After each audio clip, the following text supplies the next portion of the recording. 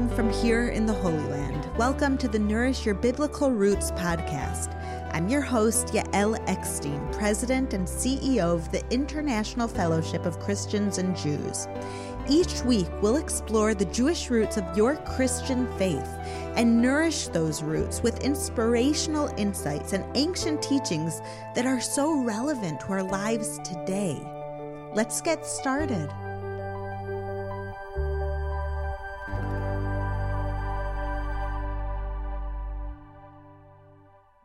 Everyone wants to make their home a beautiful and comfortable place. There's no shortage of information about how we can enhance our homes physically.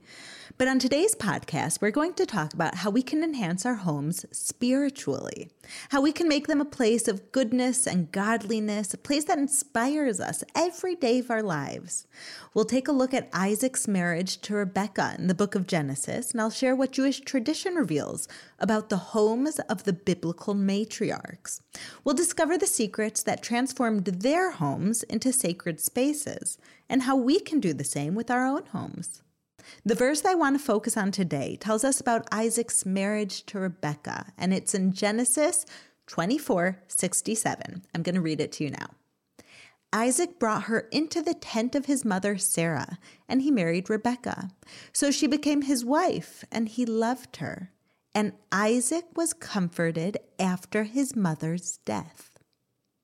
This verse tells us that Isaac married Rebekah and that he loved her. It also adds that Isaac's relationship with Rebekah was a source of comfort after losing his mother. Now, of course, no one can replace the loss of a loved one. We all know that personally. But it's not uncommon for people to feel some degree of comfort when they experience a new loving relationship, like a new spouse or a baby.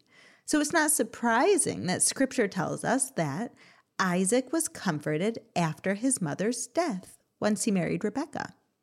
But according to Jewish tradition, Isaac was comforted by more than the loving relationship that he had with his new wife. When Rebekah came into Isaac's home, a part of Sarah returned along with her too. The rabbis taught that while Sarah was alive, there were 3 consistent miracles inside of her home. The first miracle was that the candles that Sarah lit each Friday evening before the Sabbath, before the Shabbat began, burned all week long until it was time to light the Shabbat candles once again. The second miracle was that there was a blessing in Sarah's dough. The way to understand this is that the bread that Sarah baked remained fresh all week long, just like the showbread that existed in the temple times. It never became stale or moldy. And remember, Sarah definitely didn't use preservatives. And the third miracle was that God's cloud of glory, the Ananei HaKavod, always rested above her tent. Isaac grew up with these miracles in his home. But when his mother's soul left the world, the miracles were gone too. We can only imagine how he felt Sarah's absence in such a profound way every single day. But when Isaac married Rebekah, all 3 miracles returned to Isaac's home. Now, these weren't just random miracles that God chose to bless both Sarah and Rebekah with. They were very symbolic. The rabbis explained that the miracles in their homes reflected the holiness and character of the women who lived inside of them. The candlelight that lasted all week long represented the warmth and the insight that both women offered to everyone. Their homes were a place of love and light. The bread that never got stale reflected the fresh enthusiasm that both women brought to their service of God each and every day. And the clouds of glory, they symbolized God's constant presence in the matriarchs' homes. They spoke about Him, God, prayed to Him, and ran their home according to His ways. While we don't have these kinds of miracles in our homes and households today, they definitely still serve as a paradigm for the homes that we can and should create. A house that is meant to be much, much more than the 4 walls and the roof over our head. Our homes can, even today, without these miracles, become a place of holiness, a place of love and light, of service to God, and the place where we can feel the presence of God, as can everyone who lives in our home and visits it. And as people of faith, we shouldn't settle for anything less. I recently read an article about how the COVID pandemic forced people to stay home much more than usual, and the positive and negative results that being home so much has had on people's health. Everyone experienced this reality different, both mentally and physically. But researchers found that many people put a lot of effort into improving their homes during this time. Their physical homes, into do-it-yourself projects, home furnishings, and relationships with the people we live with. Everyone wants a home that looks good and that feels good to be in. Home should be a place where we feel safe and protected, where we feel welcomed and loved. But the best homes are the ones where God is present, where the values of the Bible are upheld and where we are inspired to be the best versions of ourselves. You know those homes where you just walk in the door and you feel it. You feel the holiness in the presence of God and you just want to be there. According to Jewish tradition, now that the Holy Temple in Jerusalem no longer stands, we are called to turn our homes into mini temples, into mini sanctuaries, into places where we serve God like the priests once did and become a source of blessings for the entire world, a place where God wants to dwell. As people of faith, we all strive to create homes that overflow with love and light, with goodness, with godliness. But if you're like me, you've probably discovered that it's very much easier said than done. Can we really make our homes like the homes of Sarah and Rebekah? How can we make our homes holy? I want to tell you about 3 ritual objects that Jews have in their houses and connect us to the homes of Sarah and Rebekah. These objects elevate our homes, and most importantly, they elevate the people in each home. I know they have for me and for my family.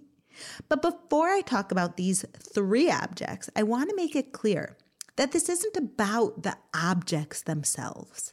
Like any ritual or ritual object, they are only as meaningful as the intentions that we put into them. These objects are tools, and if used correctly and intently, they can transform who we are and the places where we live. This is the point of having holy symbolism and objects all over our houses. The first ritual object that I want to tell you about, which you might have seen in people's houses, is called a tzedakah box. Tzedakah is the Hebrew word for charity, and a tzedakah box is a charity box, a container to hold money set aside for charity. Tzedakah boxes have existed in places of worship since temple times. For hundreds of years, they were a staple in synagogues as a way to collect money for communal purposes. But around the end of the 18th century, tzedakah boxes made their way into Jewish homes. Today, just about every Jewish house has at least one tzedakah box. They're usually placed in prominent locations, like in the kitchen of the house, or in other spaces where they are most likely to be used. Family members can deposit a few coins, anyone can, on a daily or weekly basis. And then when the box is filled, the money is given, you guessed it, to charity. There are all kinds of tzedakah boxes. They can be ornate objects created by an artist or homemade containers made by kids in school. In my home, we have both kinds, and I always keep at least one of them next to my Shabbat candlestick so that my kids and I can give charity just before I light my Sabbath candles. And another box I always keep outside of their rooms so that they can get in the habit when they go in and out of their rooms to simply do a good deed and give some tzedakah.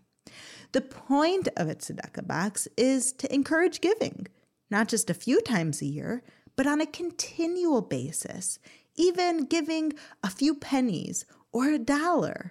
It's the point of getting used to being generous, so that generosity is second nature to us. When a tzedakah box is inside a house, it transforms the people into givers and the home into a place of giving. Like Sarah and Rebekah's candles that constantly served as a source of warmth and light, our tzedakah boxes bring warmth and light to our homes by making them a place of kindness, love, and caring, and thinking about those who are less fortunate than ourselves.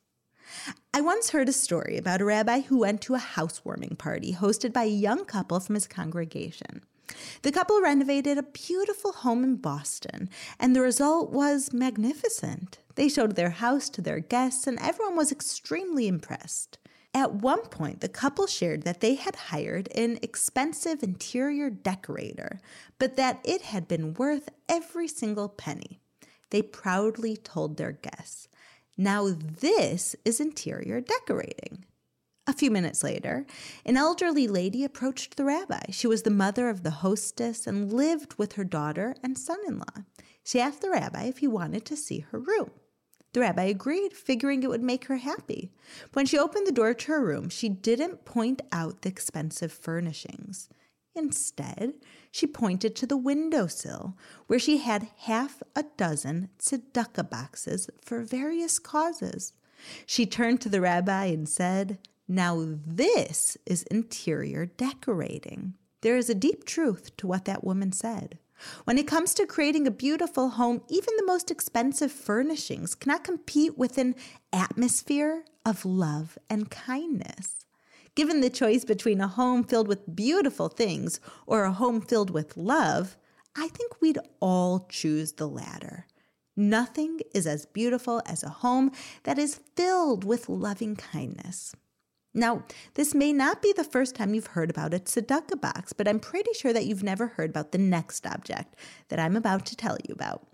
It's called a natlan in Hebrew, and it's a large cup with two handles that's used for ritual hand washing. In the Jewish tradition, one of the first things that we do when we wake up in the morning is wash our hands using this special cup. We use the cup to pour water over our hands several times, alternating between each hand. The biblical source for this practice comes from Exodus chapter 30, verses 17 to 21, where God directs the priests of Israel to wash their hands ritually before serving him in the temple. The rabbis taught that when we wake up in the morning, we are like the priests in the temple about to serve God. So, like the priests, we wash our hands ritually with a special vessel in order to prepare ourselves for our own daily service. This practice reminds us that each day brings new opportunities to serve God. Each day brings new purpose and meaning to our lives. It's easy to get caught up in our daily routines, for the days to run into each other and to feel that one day is no different than another. Believe me, I know. We wash dishes, again. We go to work, again. We make dinner, again. Do the laundry, again and again and again. Life can easily become stale, feeling repetitive and boring. But washing our hands in the morning reminds us that this day is a new day and that we have a new purpose to fulfill. It reminds us to bring fresh enthusiasm to each day and remember that our service of God, in whatever form it takes, is holy work. This is a unique opportunity to serve Him and grow closer to Him. One of the blessings in the homes of Sarah and Rebekah was that the bread that they baked was always fresh because Sarah and Rebekah always served God with fresh enthusiasm. When I used the natlan, this special washing cup, to wash my hands in the morning, I try to connect to Sarah and Rebekah and to begin each day inspired to serve God. I remember that even the housework is holy work and that each day is a gift. Something I never had before and never will have again. And when I feel inspired and excited about my day, the energy of my house is different. It's not stale, it's not repetitive, it's exciting and holy. And you know what? My family definitely feels it too. The third and final ritual item that I want to tell you about is called a mezuzah, and it can be found on the doorpost of every Jewish home. So what is a mezuzah? A mezuzah is a rolled up piece of parchment with the words of the Shema prayer from Deuteronomy chapter 6 and chapter 11 handwritten on it. The Shema prayer begins, Shema Yisrael, Hashem Elokeinu, Hashem Echad. Hear, O Israel, the Lord our God, the Lord is one, and declares our faith in God. The word mezuzah literally means doorpost, and mezuzah scrolls are placed on every doorpost of our homes. Can you think of another place in the Bible where the nation of Israel declared their faith in God by placing something on their doorposts? That's right. As you might have guessed, this practice has its roots directly in the Bible, in the blood that the ancient Israelites placed on their doorposts during the final plague in Egypt, the killing of the firstborn. The blood on the doorposts declared their faith in God and protected them from the plague. But the actual source for having a mezuzah on our doorposts is from the Shema prayer itself. The passages in Deuteronomy tell us to love God and to follow his commandments. In chapter 6, verse 9, we read, "Write them on the door frames of your houses and on your gates." This directive has been fulfilled for thousands of years, and even today, if you look at the doorposts of ancient homes in Israel or towns anywhere in the world where Jews once lived, you can find indentations on the doorposts of their homes, evidence that a mezuzah was once there and that Jews once lived there. Usually, a mezuzah scroll is placed inside a specially made container. They range from simple plastic containers to beautiful silver enclosures. The most important thing, though, is not the outside, but it's on the inside, is that the container protects the scroll inside of it. The mezuzah represents God's presence in our homes, a lot like the clouds of glory that rested on Sarah and Rebekah's homes. For this reason, a mezuzah is considered something that is protective. In fact, the back of each mezuzah scroll contains one of the names of God, Shaddai. This name is also an acronym for the phrase Shomer Delatot Yisrael, which means the guardian of Israel's doors. It's a reminder that God protects our homes. But that's not the only purpose of the mezuzah. It's also a constant reminder that God's presence can be inside our homes if we let him in. Every time we pass a mezuzah, we touch it and kiss it. In this way, we express our love for God and our acknowledgement that he is in our homes as long as we let him in. By kissing the mezuzah, we are inviting him into our hearts and into our homes. That's what the mezuzah does. It reminds us that our houses can be a place where God resides. That our homes are so much more than a place to care for our physical needs. They are a place of godliness, where we can grow spiritually and serve as a source of blessing to anyone who walks through our doors. So there you have it. 3 ritual objects that Jewish people have embraced for centuries in order to elevate our homes and make them holy. I hope that you found this interesting, but more importantly, that you are inspired to find ways to elevate your own home. We spend at least half of our lives at home, and so do our children. The more we can make them a place of God, the more we will experience his presence in our lives. In Exodus 25:8, God says, "Then have them make a sanctuary for me, and I will dwell among them." This week, take some time to think about how you can enhance your home, making it a place where God dwells. Maybe you can print out and hang your favorite scripture, or maybe you can create some artwork that uplifts you spiritually. You might consider making a simple charity box on your own, or maybe with your children or grandchildren. Or maybe you can make your own morning ritual, one that puts you in the right frame of mind for serving God in your home throughout your day. Let me know if you try any of these out and which ideas worked for you. What do you find inspiring? What helps you bring life and inspiration to your home? Share with me how you already make your home into a sanctuary. I'd love to hear about it.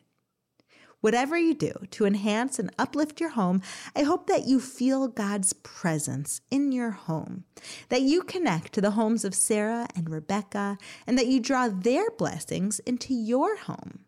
Shavua Tov, my friends. Have a wonderful week from here in Israel. Thank you for listening to the Nourish Your Biblical Roots podcast.